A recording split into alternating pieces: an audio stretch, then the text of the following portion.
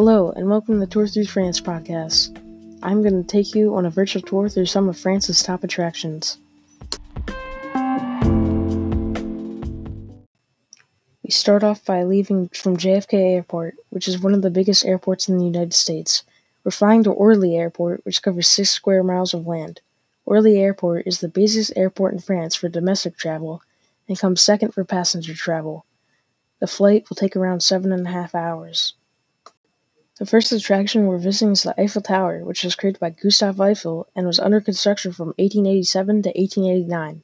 To stop the tower from rusting, they have to repaint it every 7 years with 60 tons of paint.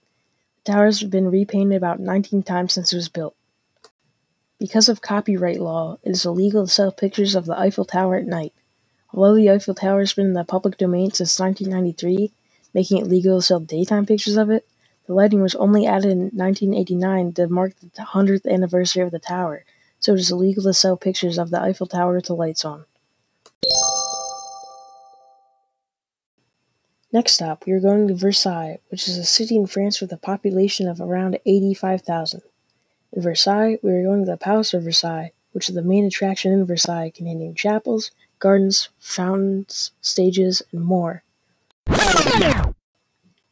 Nantes is the 6th most populous city in France, with a population of 309,346.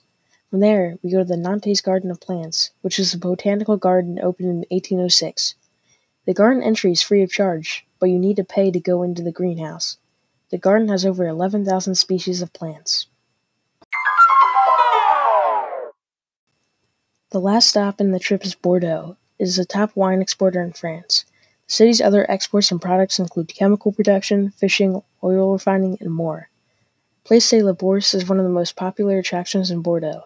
The UNESCO World Heritage List described it as an outstanding urban and architectural ensemble. From here we go to the Bordeaux Airport. It is an airport located just outside of Bordeaux. The flight will take just around the same time as the first flight.